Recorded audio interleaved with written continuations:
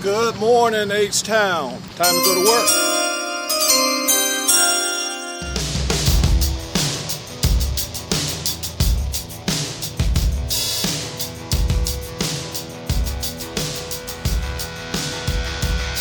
And welcome to another episode of the Turn Up For What podcast, talking your Houston Texans straight from the Great British Isles. It's 2 weeks to go till draft weekend, the biggest chance by Lovie Smith's own admission this week to improve the talent on this roster and start building back in a meaningful way to get this squad back to competitiveness again. Got an expert to come and run through some prospects in the draft for you, but I just thought it was worthwhile reflecting on the career of Whitney Mercilus. Didn't necessarily live up to his draft slate early on. When he signed that extension, it was certainly a surprise. But then the output and the play that Whit got to and got his game to, predominantly under the stewardship of Mike Vrabel as linebackers coach, took his game to another level and completely outplayed that deal. Undisputed king of the community, one of the nicest guys you'll probably ever come across. Had the pleasure of having a conversation with the guy, and it's certainly something that was humble, a normal, down-to-earth guy who just so happened to be a pro football player in the National Football League. Favourite play, perhaps, was the one in New England after the sadly departed quarterback's rookie year. And finally, the three-headed monster of Clowney, Watt and Mercilus were all playing, all potentially at their primes or near enough.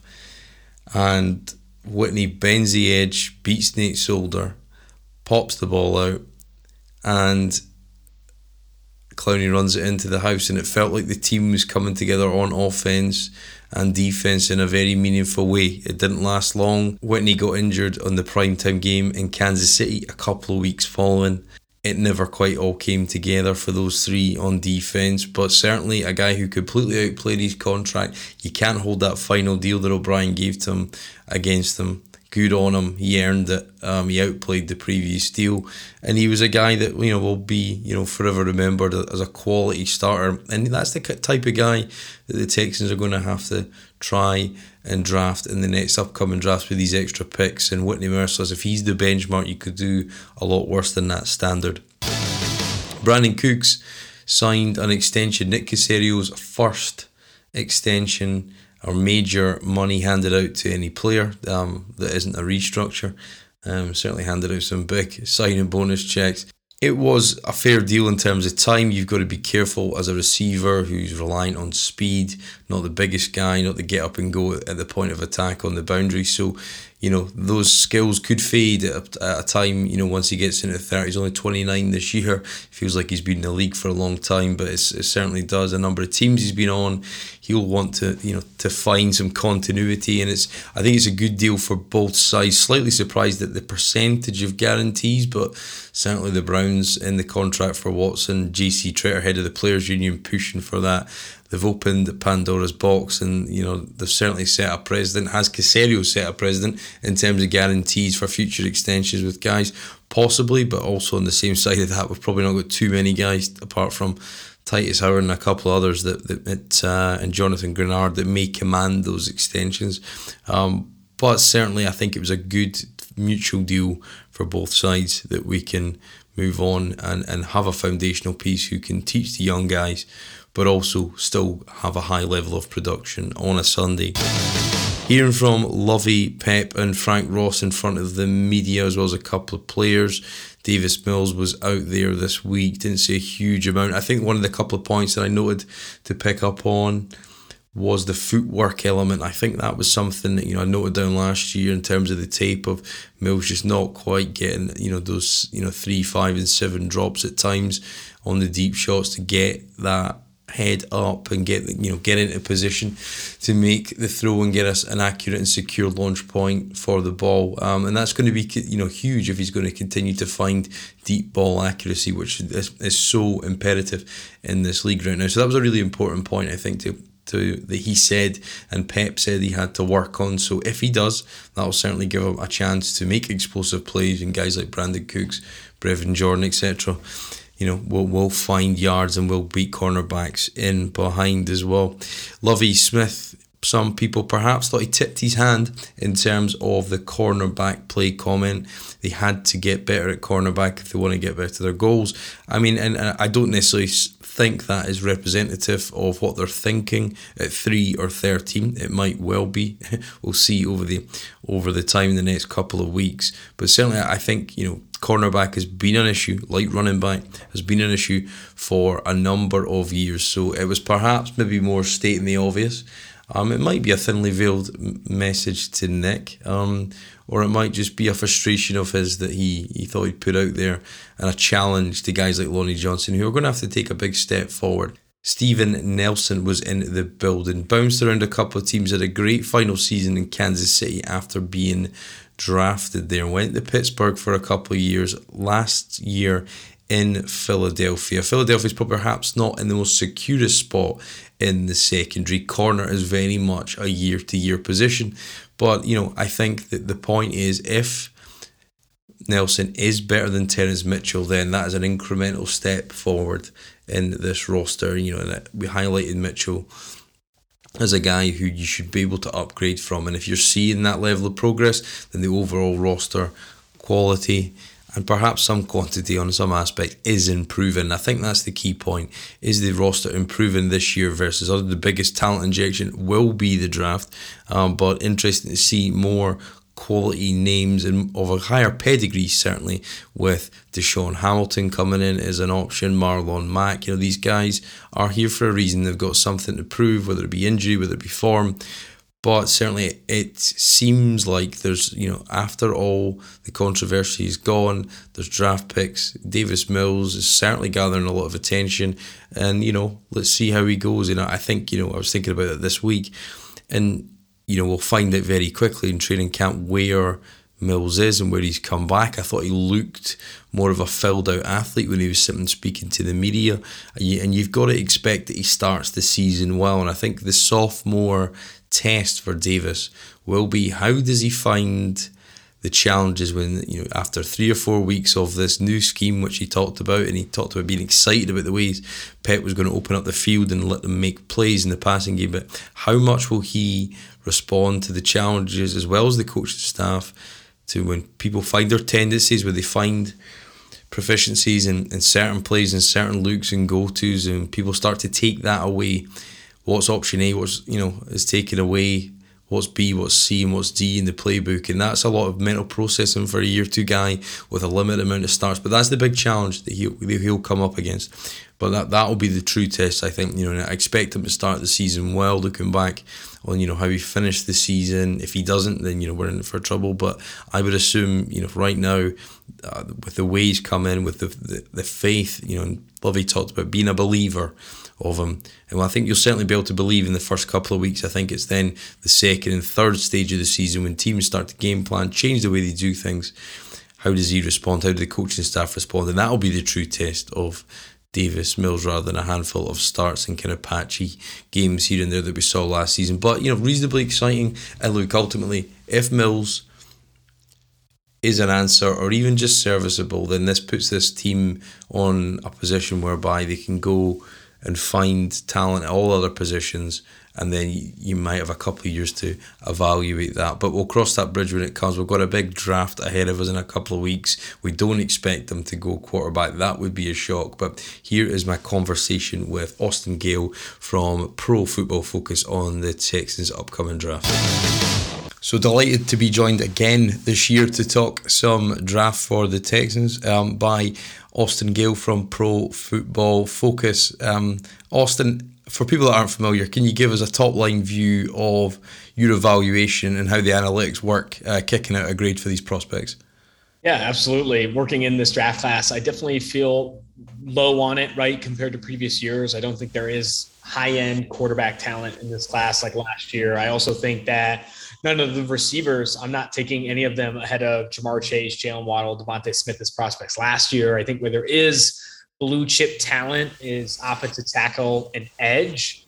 Beyond that, I think there's really good depth at receiver. There's some good depth at off-ball linebacker, interior offensive line. Offensive line, I think there's some good pieces, but it's a lack of blue chip talent that I do think is driving like the high end of this class down. Last year you think about Micah Parsons, Patrick Surtain, the 5 quarterbacks that win the first round, the three high-end receivers. There was a lot of legitimate JC Horn, like high-end talent that people really coveted. And this year, I think there are a lot of players that would go behind those players if they were in the same class. Yeah, and how do you when you guys are working out a grade, and how possible is it to take into account kind of scheme fit and all these kind of stuff? Where you get a different grade if you're being in zone or press man coverage, for example, in a secondary player. How possible is that, and how does all the kind of data points make it universal for teams and kind of fans alike to understand a prospect? Yeah, I think what's great about a lot of the more predictive prospect data is, measurables, athletic testing, a lot of this production figures that PFF has. None of these quarterbacks are overwhelmingly accurate, maybe outside of Kenny Pickett. Even Kenny Pickett isn't in that tier of Burrow, Murray, Mayfield that have been there in the past. And you look at Malik Willis, has a lot of tools, but not super accurate with the football. High pressure to sack conversion rate or sack to pressure conversion rate. You have Desmond Ridder is very similar from an accuracy perspective. Sam Howell very similar in RPO offenses too. Sam Howell, 46% of his offensive snaps are RPOs. Like no offense in the NFL is going to do that. So there's a lot of projectable data, both from a measurables and athleticism perspective, and then even in production, true pass rush win rate, pass blocking sets, all that stuff, where there just isn't obvious blue chip talent. Like there just isn't. And I think just because it's a down year doesn't mean I think you can't get starters. I don't think we'll be looking back at this class saying, oh, wow, like a litany of Hall of Fame talent, a litany of all pro talent. It's why I think, there's going to be a lot of trade down opportunities and people not necessarily interested in prioritizing this year's classes that much are next year. You saw that with the Philadelphia Eagles, right? Trading away a first round pick to pick up a first and a second in future draft. Yeah, and in terms of the kind of outlook for the next couple of classes, do you feel that this class is maybe somewhere in the realms of like kind of 2019 level of quality, where there's there is a number of players at the top 2 or 3, and then they kind of pretty much between about 20th and 60th, there isn't much in it in terms of value across the board? No, I think that's a good comparison for sure. I think that it's very similar in that, the player that goes to 10 is not going to be all that dissimilar to the player that goes to 20 or 25. And that's why I think day 2 in this class is where a lot of people are going to have value, right? There's starting safeties that'll be available in day 2. They're starting off-ball linebackers, starting interior offensive linemen and all that stuff that I think there's legitimate projectable starters, maybe not, again, these blue chip talents, but guys that I think can legitimately enter the NFL and have some success. So from a Texans point of view, Austin, sitting with the 3rd overall and 13th overall, assuming they don't trade out, which I think teams will want to, but you've got to have a partner to do that, and if the quality's not there, it'll be tough unless you can kick it into further years. But would you see any ideal fits and picks at those top 2 spots? Yeah, for number 3 overall, I think the biggest thing is offensive tackle. I think they should lock into an offensive tackle or a top flight edge defender there. I think it's a premium position, and there are some really good players at those spots, right? It could be Aiden Hutchinson if he falls that far, Kayvon Thibodeau, Trayvon Walker. I think all 3 of those guys are worthwhile selections at number 3 overall. And then you look at the offensive tackle class, I'd put Evan Neal, Ike Ekwonu, and Charles Cross top of my list at number 3 overall. I don't think I'm looking at Hamilton, the safety from Notre Dame. I'm not looking at Ahmad Gardner or Derek Stingley at number 3. I think really you should hone in on offensive tackle or edge if they do stay put. Right now, there's opportunity for them to trade back. If teams are looking to go up and grab a quarterback, who knows? But if they stay put at 3, I think it should be offensive tackle or edge. And then at 13, that's where I think they can be more versatile with what they do. I think my least favorite decision at 13 is off-ball linebacker. I think I would much rather prioritize wide receiver there at that spot, cornerback, or even pass rusher if they don't go pass rusher at 3. Say it's Evan Neal at 3, George Karlaftis at 13, or Ike Ekwonu at 3, maybe even Jordan Davis at 13. I think going in the trenches with both those picks is probably my dream scenario for the Texans. Yeah, and you mentioned it there in terms of like falling stock, falling up and down. Obviously, you guys take a grade over a number of seasons, and particularly Sam Howell's one guy that I noticed that's rated higher than a lot of guys would necessarily have them on consensus. I'm assuming that's because it's over a number of years. But when you guys have kind of got a fixed number, an analytical output from a number of touch points across a number of years in college, how do you kind of use that as a backdrop versus the kind of rhetoric in the media of guys are falling, guys are dropping, Tavon Walker's jump up the board, is the phrase used, but is that necessarily representative of what teams think? I don't think so. I think risers and fallers is very much like a media-driven narrative, right? I think it's media catching up on players, right? I think a lot of the league knew how athletic Trayvon Walker was before his combine, right? I think a lot of people talking to Georgia Georgia coaches and all that stuff. I think it's similar, any player that oftentimes you're catching up to from an athleticism standpoint, teams already are well aware of through the resources they have with the college programs, et cetera. So like I said, I really do think that teams are not as volatile with their board, right? Walker's not rising for the Lions as much as he is for a lot of other people, a lot of other media in this class. And in terms of this class, Austin, who are your guys? Who are the kind of guys you might be underrated, might be less talked about, sleepers, is the kind of phrases used. But have you got a couple of guys that, if you were in a war room, you'd pound the table for to come in the building? I think Charles Cross, in terms of like high profile guys, I think Charles Cross is getting pretty underrated in this class. I'm a huge George Karlaftis fan as well. Chris Olave is one of my guys. Sky Moore. Those are all guys that I think ultimately do go in the top 50 picks. But some sleepers that I like Keontae Ingram, the running back out of USC. I think he's a day 3 player I'd like to invest in. I like also Bo Melton, the wide receiver out of Rutgers, who's a former 4-star recruit that, declined to go play at Michigan to go play at Rutgers because he's a Jersey kid and wanted to stay in Jersey. So I think there's a lot of really good talent from that player that maybe didn't play at a high profile school. So Ingram's one, Bo Melton's another. I really like Bully Ball McCall, Marquand McCall, the defensive tackle out of Kentucky. Struggled with a bit of weight concerns and couldn't really see the field. But if he can really hone it all in, I think he's got the demeanor, right, to play really well in the NFL. So there are some like day 3 guys that, it's like, oh, I like that trait, or I like that specific school skill set that he has. Maybe he's not a perfect player or even a starter out of the gate, but guys that I really like coming on. And you're a San Diego State guy, is that right? I'm a big San Diego State guy. That's right. Graduated from San Diego State in May of 2017. So is this going to be the record year for San Diego State guys? I did a film breakdown of Cam Thomas. I'll send you that after this. But you got Ariza, the punter, or you got the tailback in there as well. A number of prospects, Dunkel as well in there. A number of guys. Is this going to be a record year for draft picks for the school? I hope so, man. That would be pretty sweet to see. I think Cameron Thomas could easily be, a top 65, top 70 player in this class. His brother, Zachary Thomas, is a really good run blocking offensive tackle. You have Bill Dunkel, another offensive lineman there at San Diego State. I think it's Chance Bell or Greg Bell, the running back from San Diego State, Matt Ariza. We have some talent. I don't know. We had like a previous draft class where we had DeMonte Casey, Rashad Penny, Nico Siragusa. Maybe it's not a record year, but I think it'll be a pretty good one. Yeah, no, definitely. Well, if you got a chance of getting a punter drafted, that's going to help the school, right? So, in terms of some of the positions, with just predominantly the defensive side of the ball, in terms of kind of cover 2, cover 3 safeties, that kind of reverted in and out those kind of formations last year under Lovie Smith. In terms of safety class, is there any of these guys that you think of? What do you think of the position group as a whole?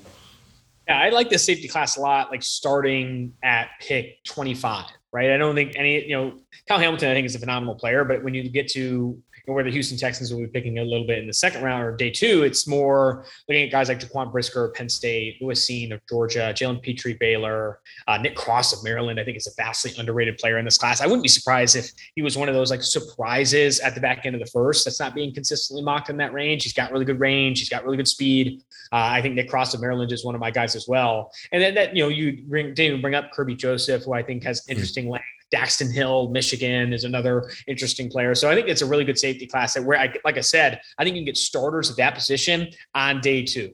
Yeah, and Kirby Joseph, big ties to Lovie Smith being at Illinois, so it could be and a lot of ball production as well, particularly in his final year. So I think he's a name definitely to watch out. And it's definitely been talked about edge as being the deepest position in this class. Is there guys you can see into sort of kind of late day 2 that could be the next sort of Max Crosby, those kind of mid-round guys that kind of find production that completely outweighs their draft slate? Maybe not an edge. I think a lot of the talented edge defenders will be taken early in this year's draft. But interior offensive line is where I see some of that, right? Arian Kennard, Kentucky offensive tackle. If he plays guard, I think he can start right away. I really like Tyler Smith of Tulsa. Now, he might even go in first round. I think he's got really good tools to do so. Abraham Lucas, Washington State, I think is a talented offensive lineman. Cole Strange, Chattanooga, Luke Fortner, Kentucky. There's a lot of starters. Like I said, at some of these low-value positions, safety, off-ball linebacker, and interior offensive line, go get yourself a starter on day 2. in, some of these interior offensive line prospects, safety prospects, and off-ball linebackers like Chad Muma, Wyoming, Darian Beavers, Cincinnati, Brandon Smith, Penn State, Christian Harris, Alabama. These are all like really good off-ball linebacker prospects that no one's sprinting to put the card in the first round for these guys. But if you're taking them in the second and third round, whereas at receiver, edge, or corner, you're probably not getting a starter, I think you're getting a starter at those positions.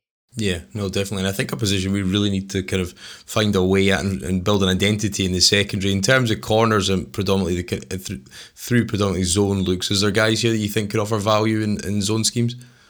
Yeah, I mean, in the first round, I like McDuffie, I like Carla Gordon. I think those guys in zone schemes will have a lot of success. If that could be, Gordon falls to the second round, which I think there's a chance he could. I think he's a really interesting athlete. I think he's had a sub 4 second short shuttle, really fast 3-cone. That change of direction is something I would want to buy into. After that, Petrie is a slot cornerback type that I really like. Roger McCreary, another one, probably not a fit in his zone.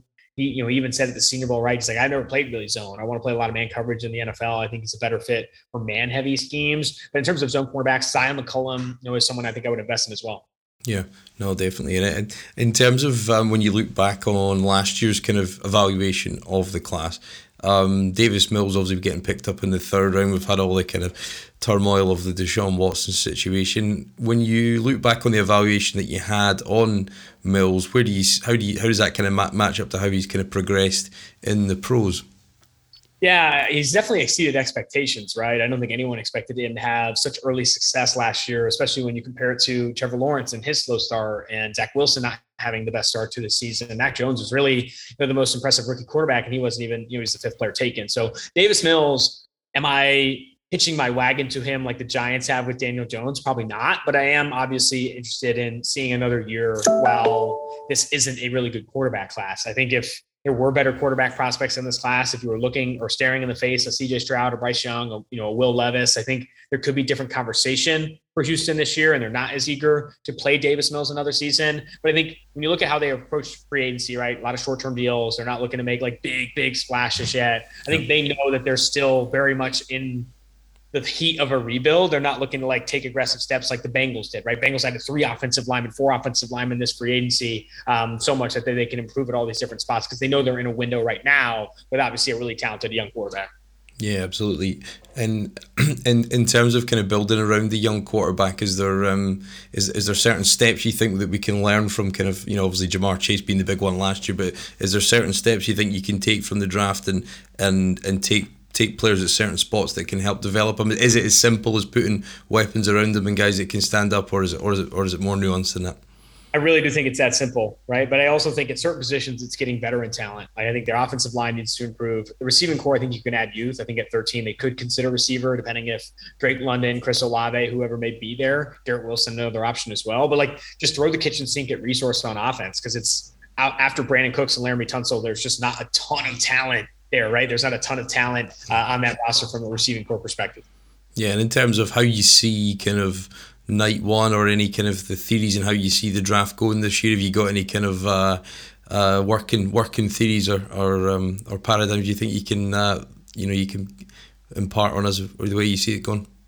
Yeah, I do think that Trayvon Walker is going to go high, right? Yeah. I think he goes as high as 1. I think he could be the number 1 overall pick. I think he could go to the Detroit Lions at 2. Houston will consider him at 3. And if they do, it's interesting for them to pass on one of these blue chip offensive tackle prospects. I think right now, Ike Ekwonu is minus 115 to be picked inside the top 3. And we know the Detroit Lions are going to take him at 2 with Penei Sewell and Taylor Decker there. So I do think that, what could ultimately happen is Trayvon Walker goes higher than people think. Cross falls a bit further than people think. And then Derek Stingley Jr., I think, is now a lock to go inside the top 12, when sometimes we've seen him fall a bit further than that. Yeah, no, absolutely. And draft night, are you any traditions, or are you just working flat out? Or the whole weekend? Flat out, man. I wish I would. The only tradition is work, right? I don't think there's a lot of other things you can do outside of that. And you've got a series coming up with Aiden Hutchinson, is that right? And you got some other stuff going on at PFF? Yep, definitely. Check out the Hutch podcast. It's you can find it wherever you find your podcasts. It's a 4-part podcast series that comes out, I think, in like 5 hours, dude. It comes out Wednesday, April 13th, which we're really excited to release. And then you can check out all my work on PFF.com. Twitter is PFF_Austin Gayle. And then you can check my podcast out, Tailgate, wherever you get your podcasts. Well, that's great. Austin, thank you very much for your time again this year. Great to speak to you. You're a busy man, being on NFL Network and everything, so thank you very much for your time. Much appreciated, and we'll speak to you again soon. Absolutely. Thank you.